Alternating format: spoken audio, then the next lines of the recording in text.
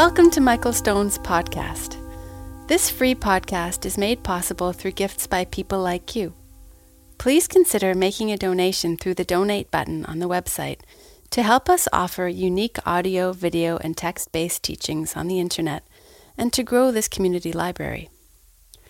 Michael's teaching bridges the gap between inner healing and social change by synthesizing traditional spiritual teachings with the insights of the West. To learn about Michael's international retreats and workshops, please visit michaelstoneteaching.com. Thank you for your support.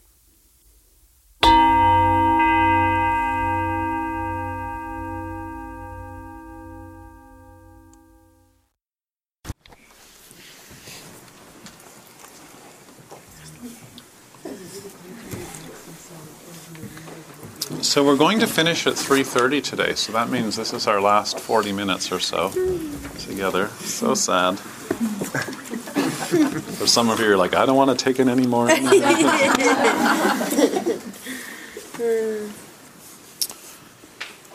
ask one more question Yeah. about that? Yeah. This would be empathy piece. Yeah. As someone who's naturally an empath and often finds myself feeling other people's feelings, but I've been working with a skill set around how to not take it on, like feel it and let go, or send them love. Yeah. But I'm really aware of it, and often I'm feeling things before others are, and then if it's reflected in them, it's Uh-huh. low. Yeah. Anyway, so for people who have that ability, Yeah. is this still a useful practice? Yeah, I think it is, yeah. Oh, okay. One of the things that I noticed when I did this practice is that it felt really good to do the second part. The second part. Because I think that I have a great ability to connect to somebody's suffering. Yeah, yeah. Which is why I'm Yeah, we're connecting with the suffering, but don't let it stick. Yeah, but for me to see that second part, or to feel... Exactly. I could feel both parts. Yeah, yeah. But it was really interesting for me because it was an experience of detachment. Uh-huh. Where I think, for me, there's a bridge from empathy to compassion. Uh-huh. Uh-huh. When I could experience doing that Right. piece Yeah. alongside. Right, because there's an active component to it. And maybe just an acceptance of suffering and healing. Yep. And some kind of interplay with that. Yeah. So let's sum up, okay?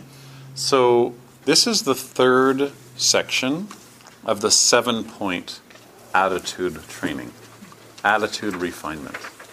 Training in compassion. And this is the section on relative compassion. So section 2 was about absolute compassion, idealistic. Section 3 is about the relative, which is how do you embody this relationally, meditatively, for real, not as idealistic. So it begins with Tonglen practice, which is a meditative practice that in Tibetan means giving and receiving. In this practice, you send out loving energy to others, and you take in any suffering that other people feel or that you imagine or see other people feeling. And you take in suffering with a sense of openness, and you send out with a sense of openness. So that's what we're training in. All the pores receiving, all the pores sending. People need help, and we use this practice to extend help to people, especially to people who sometimes we can't physically help or we can't emotionally help. This is one way of helping people who we can't be near or who can't receive our help. On the in-breath, you breathe in whatever particular group of people or country or community or one particular person maybe it's not like a global situation, maybe it's just one person, you take them in, breathing in their physical discomfort, breathing in the mental anguish that they might feel, breathing in the stress of chemotherapy. Maybe it's the pain of people who've lost someone close to them. You've seen how their grieving process is going and how difficult it is for them, and you take that in also.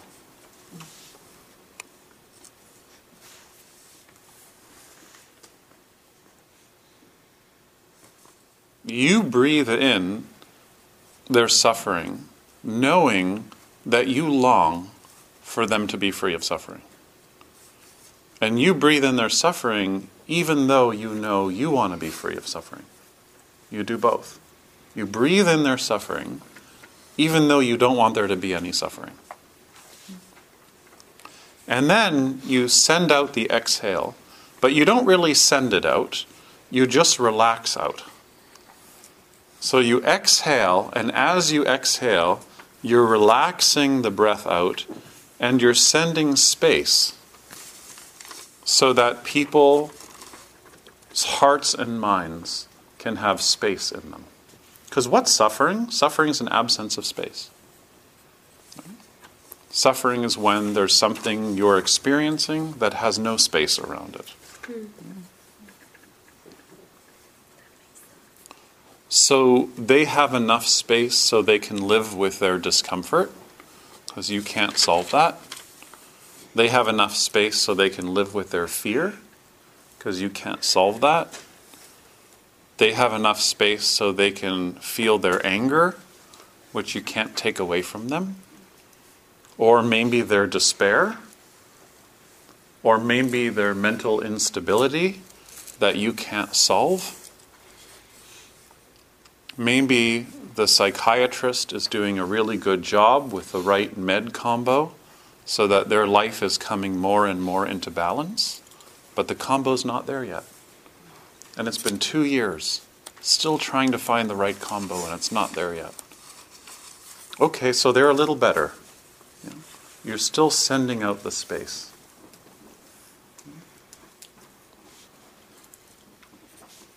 For those who are suffering, you're just exhaling out space and safety and comfort. So in the in-breath, you're breathing in the pain of people and the pain of animals and the pain of nations and the pain of like any group that identifies in a certain way that makes them oppressed, for example. And then you relax your breath out and radiate healing, loving energy. I hated this practice. Hated this practice.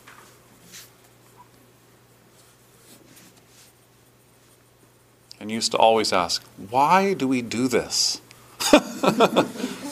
I just want to get concentrated. Like, why are you bringing all this into my mind? Well, you do this for 2 reasons. One is it teaches you how to train your heart to do what it doesn't want to do, which is to go towards what's hard and not away from it.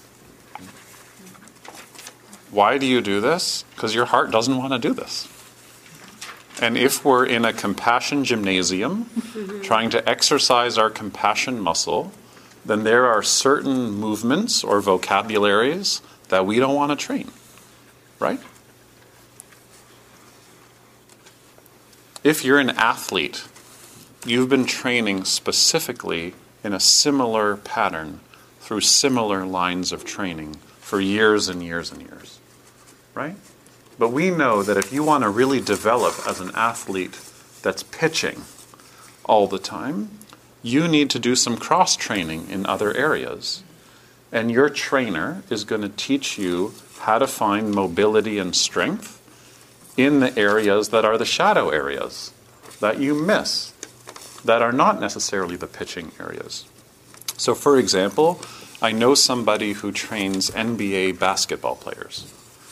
In the off season, one of the things he teaches basketball players is how to get into really awkward ranges of movement in their ankles and get really strong in their ankle and knee joints in very strange ranges of movement. Why would you need that? Well, you need that because what's the number one injury for a basketball player is coming down out of the sky and landing on an ankle in a strange range of movement. So they spend their off season training injuries, going into all the areas where the ankle's going to get injured and getting it really strong. It's so smart, right? And that's their off season training. And it creates a team where there's less injuries during the year because you get injured in the vulnerable areas, right? So likewise, this is cross-training for our heart. If we want to be pro-compassion people, like imagine if being compassionate was considered athletic, and we really want to compete. I want to be the most compassionate person in Kelowna. I want to be the Matthew Ricard of Kelowna. You train. You have to do training. And part of the cross-training is to see where our heart doesn't want to go. So that's number one. The second, and I mentioned this earlier, is to realize that your own suffering and the suffering of others is not different.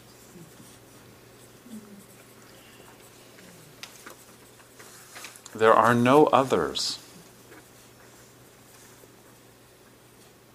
Talk to somebody who spent time being homeless, and they'll tell you that the worst part of being on the streets is the loss of dignity from people not treating you like a person. They give you change, and as they're giving you change, they look away. How many times do we do that? We hand someone money and do this. That you're othering them. They're other. And why do you do that? To protect me. We don't think about it. We just do that. So now we're training the opposite. Cross-training. You see?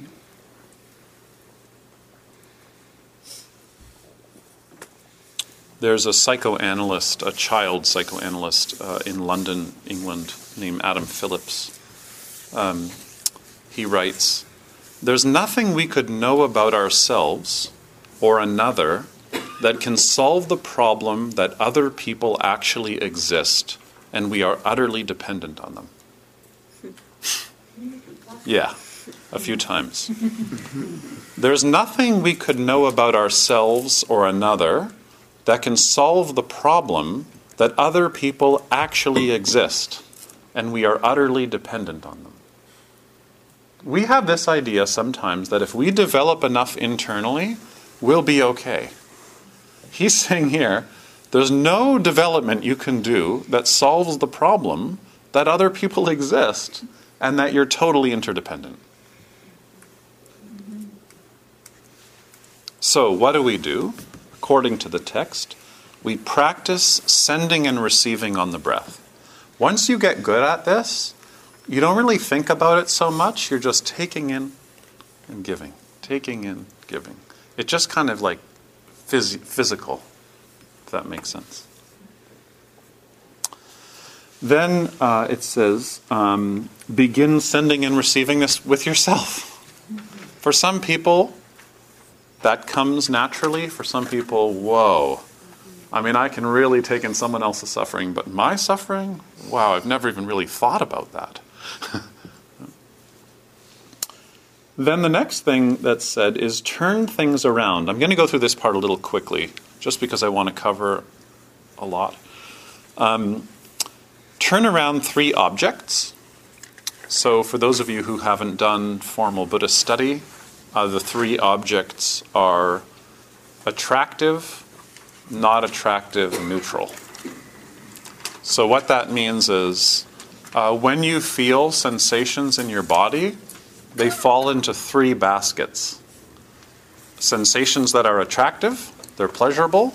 sensations that are not attractive, meaning you really don't want to take them in, and sensations that are neutral, there's just nothing there. So turn that around. So practice. Notice where you're clinging to pleasure and know how to recognize that. Notice where you don't want to be in what's unpleasurable and turn that around. Notice where neutrality is arising and you get bored and turn that around. Then turn around the 3 poisons. What are the 3 poisons? Greed, hate, and delusion. When you start to notice greed, practice generosity. When you notice hate, take care of it and watch what it turns into. Love. When you notice delusion, take care of it and watch what it turns into. Clarity. And then the 3 virtues. The Buddha, the Dharma, and the Sangha. The Buddha is your capacity to be awake. The Dharma is whatever you're awake to, which is what's right here. And Sangha is community, which is what allows you to practice and who you serve. I could spend a whole day just on that section. Then number 10, always train with the bumper stickers. I love that one. It's a reminder of going, just in case you've forgotten and you're like ready to start making up your own brand of meditation, stick to the slogans. Train with the slogans. And then point 4, I'm only going to cover the first 2, and that's enough for today, I think. The first one is turn all mishaps into the path.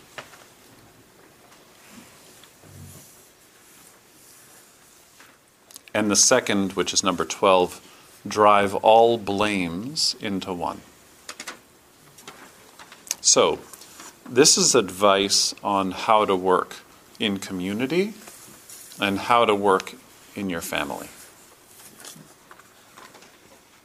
When we're irritated, we look for someone to blame, and this creates the conditions for aggression. And then the habits of aggression keep expanding as we keep blaming. This starts happening at a very young age. Go look at any schoolyard.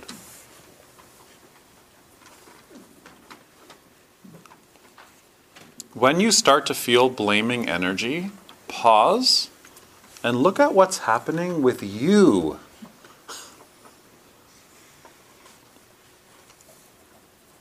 In Zen practice, we say, swallow the blame. Swallow the blame. And this comes from a story where there's I'll see if I remember it, but there's a monastery, and they sit at long tables for the meals, and the practice would be you would go into the kitchen, you'd pick up a bowl, you'd set it down, and you'd serve the teacher first. And then you'd sit down, and then the bowl gets passed around. So one of the cooks is at the table, puts the pot down, serves the teacher, and as he's serving the teacher, he sees that a snake, a small snake, has gotten into the soup. So as he sees the snake in the ladle, he grabs it and puts it in his mouth and swallows it, and then serves the teacher. And this is where the term swallowing the blame comes from. Because what would any of us do in a situation? We'd blame the other cook. Holy shit, there's a snake. You know, how did the cook let the snake into the kitchen? Or a cockroach or whatever.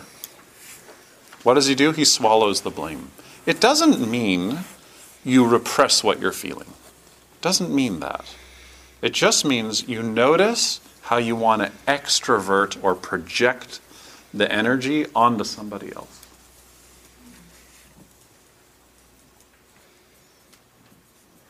Carl Jung has a wonderful teaching about being unconscious, where he says, if something's unconscious, the only way you can see it is through projection. If something's going on that's unconscious, you can't see it because it's unconscious. Actually, the whole paragraph in his book on the unconscious is really interesting. First he says, if something's unconscious, it's unconscious. Which is so good. Because most of us think, oh, that's that unconscious thing I do? No.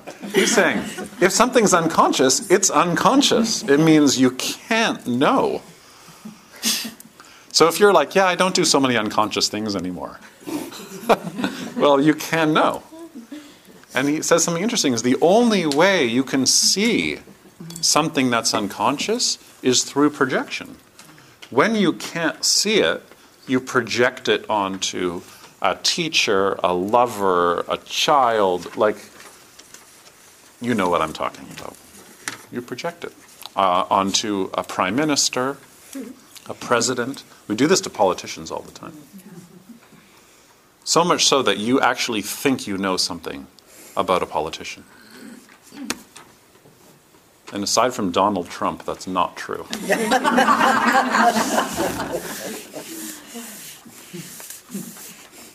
So, when you feel blame arising, pause and look what's happening in you. Drive all blames into one. What's the one? This is the one. When you hold on so tightly to your view about what someone else did, you're hooked.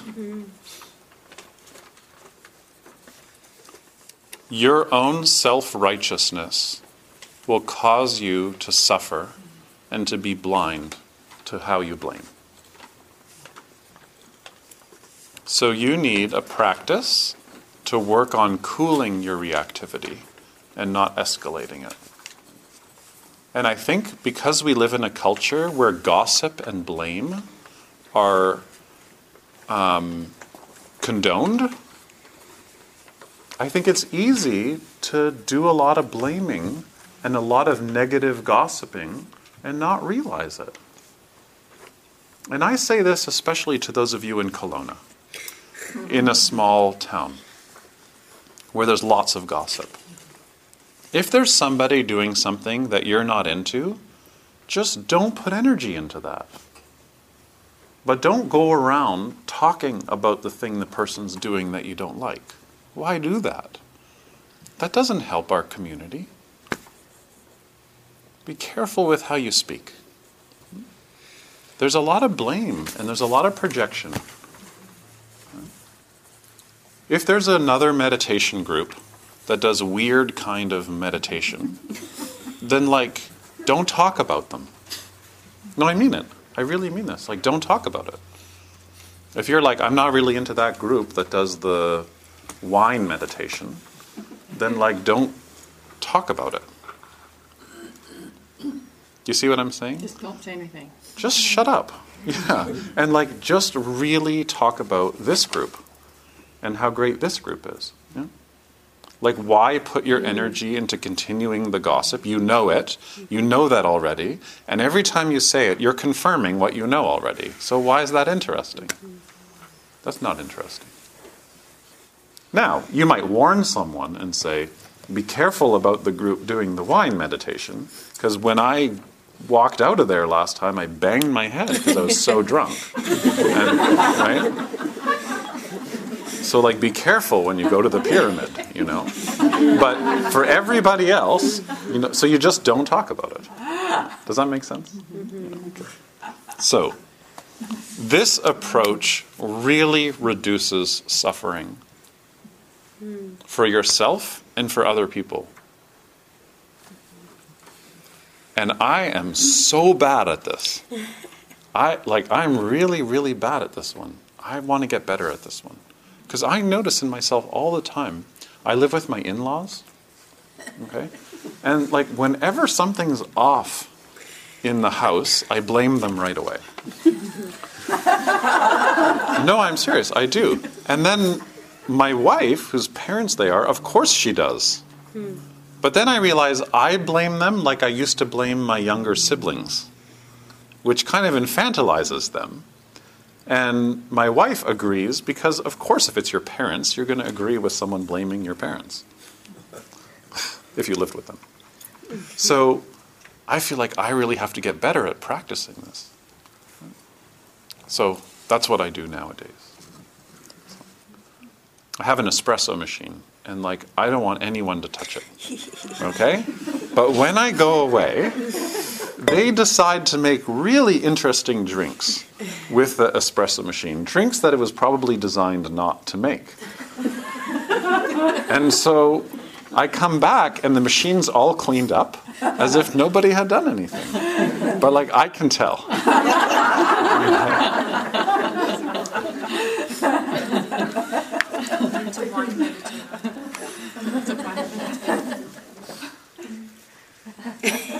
Isn't that back in the beginning, the obsessiveness one?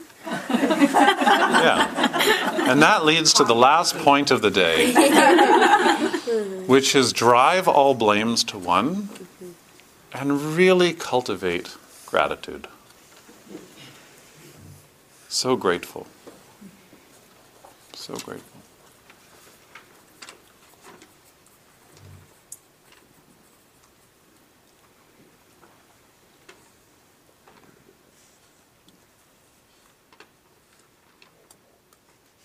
So, probably if I came to Kelowna more regularly, we would have just worked on point 1 today, all day. And then tomorrow we'd work on point 2. The day after we would do maybe some of point 3, and really slowly. But I feel because you guys are practicing together on Wednesday nights, that you should have a lot of material. And now you should go through this in detail. So my suggestion is sit still every day. Every day, find a time where you can organize a cushion, sit down, and set a timer and feel your breathing, just like we were. Natural breathing for 20 minutes. 20 minutes. How many of you are on Facebook? Who's on Facebook? Okay. So if you're on Facebook, you have time to meditate every day. Yeah, for 20 minutes. So every day sit still. And on days when it's really hard to get to the cushion, you're not motivated, you're hungover, whatever, then go to my website. There's tons of guided meditations. Get a guided meditation and listen to that for the time that you've allotted for sitting, and let that guide you if you don't have the motivation. Okay? So that's one part of the practice.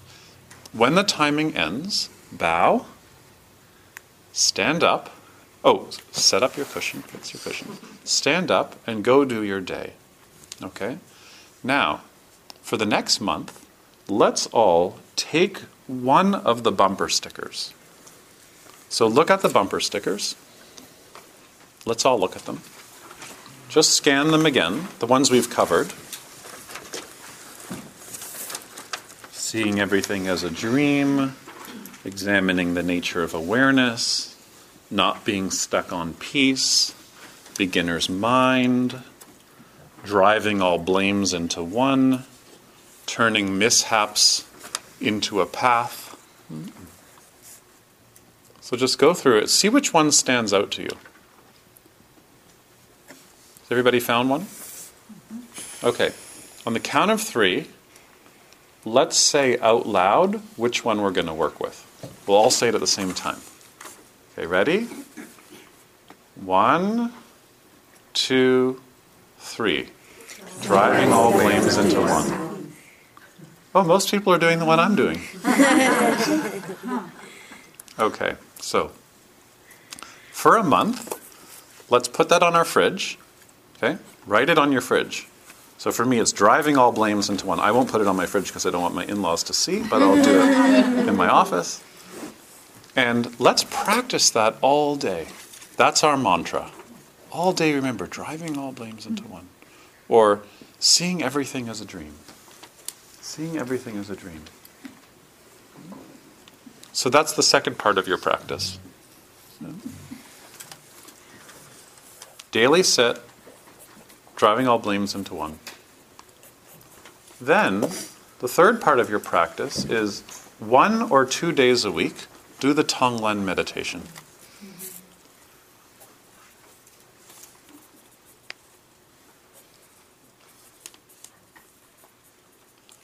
I think that sitting early in the morning is so good.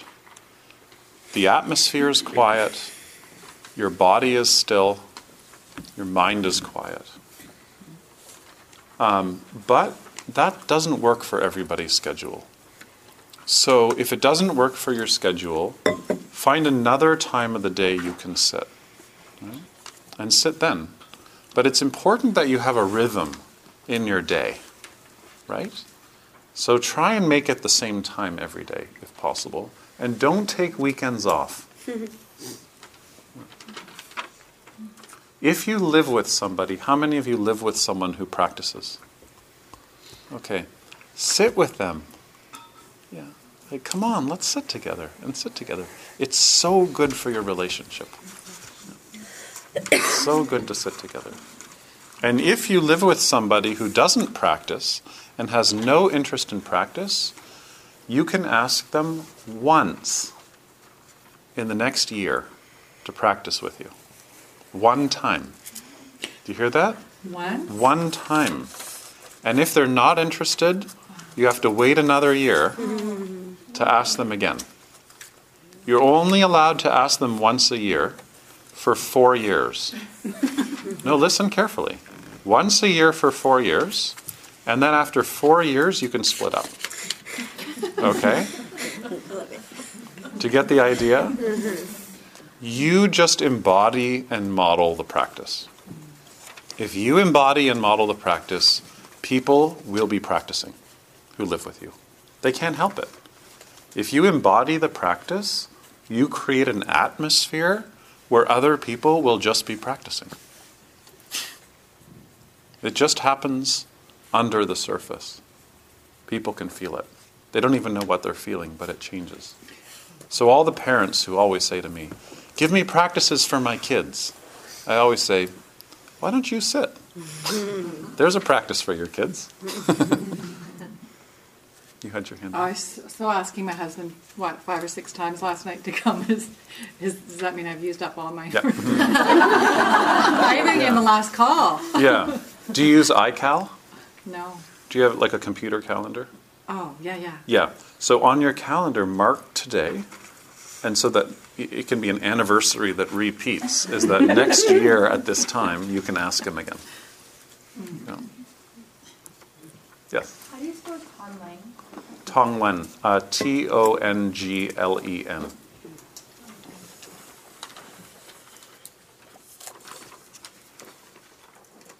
Yes? Do you have the Tonglen meditation on your website? I do now because I just recorded it, which means it will be on my website and it will be on the ENSO website within the year. It'll be on within the week. Yeah. It only takes a year if you video record your audio talk. Video record your audio. We're working on that. Okay. Yes. Do you talk on meditation before your coffee meditation or after your coffee meditation? Like, you know, the wine meditation? If I sit in the morning, I usually sit before I brush my teeth. Like it's the first thing? Yeah. Oh, wow. And if I sit later in the day, I sit when I can later in the day. Yeah. I used to always sit in the morning, and now it's much more helpful for my family if I wake up with my 3-year-old and keep him out of the room of the baby. Literally, that's my job, is like to make sure he doesn't go see the baby. Because he feels like if he's up, everyone should be up. So, yeah, I'm like a bodyguard for the 3-month-old. And so, I just can't sit at that time. Yeah.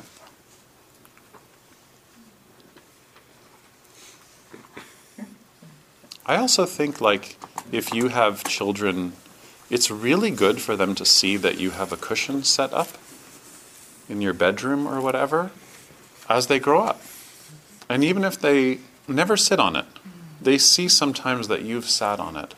And then one day they're 20 and they get dumped and they lose their job and they like have no idea what to do. They'll have this memory of, oh yeah, my mom used to sit.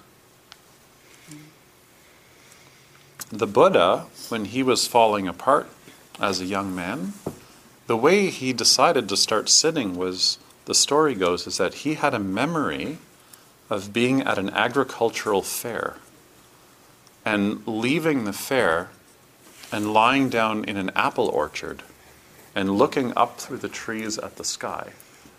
And he felt like at the bottom of the tree looking up, it was the most peaceful he'd ever been. So when he was in his early 30s and he decided to start sitting, he started sitting under trees. Because as a child, that was his internalized memory of peace. And I think that our kids who see us practicing and sitting still, even if your kids are in their 20s or 30s, just them seeing you and having that image actually creates a very deep imprint in their imagination. So when the going gets tough, they have an image of what the possibilities are. If their image is the going gets tough and mom gets hammered, then probably that's what they'll go to. Oh, it's getting hard again. Or maybe they have an image of, I remember when my mom used to get hammered. And now it's amazing to see her sit still. I didn't know my mom could ever sit still. And that will inspire them. So modeling the practice.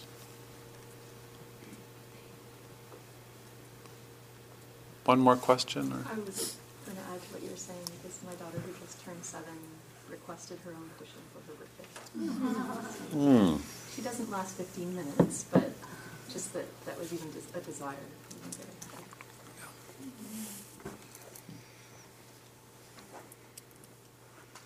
Can you just sit on the bed? Do you have to be on a cushion? Yeah.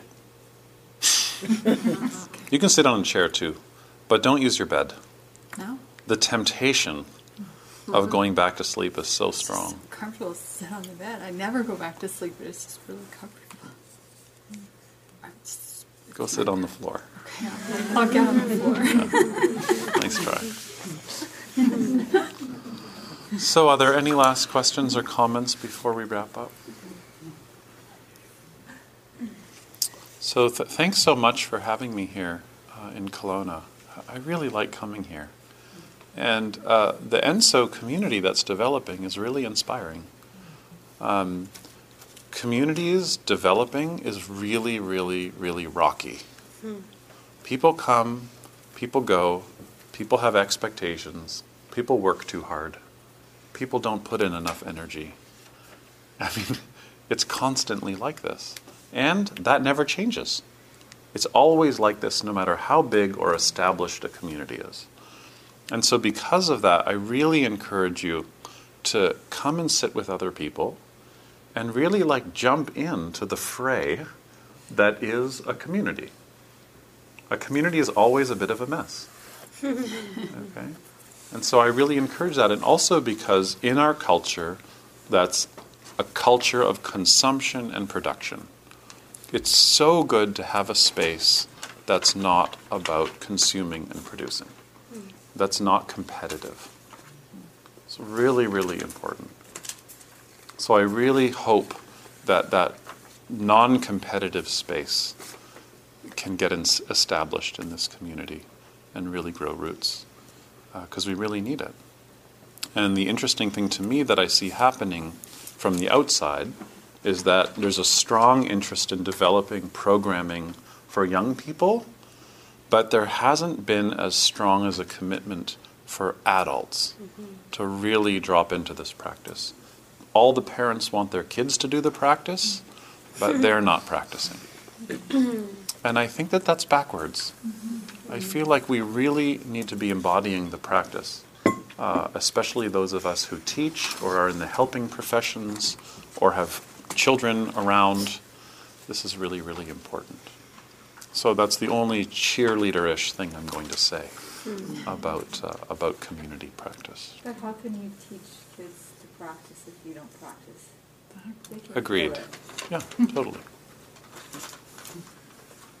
So, like I said, and like Melissa said, most of the weekend has been recorded. I didn't record any of the question and answer, any discussions. But when I'm speaking, it's been recorded, and hopefully that'll go on my website and the ENSA website for all of you. So, thank you very much. And I can hang out for a few minutes if anybody wants to come and talk. Can I make a comment? Yeah.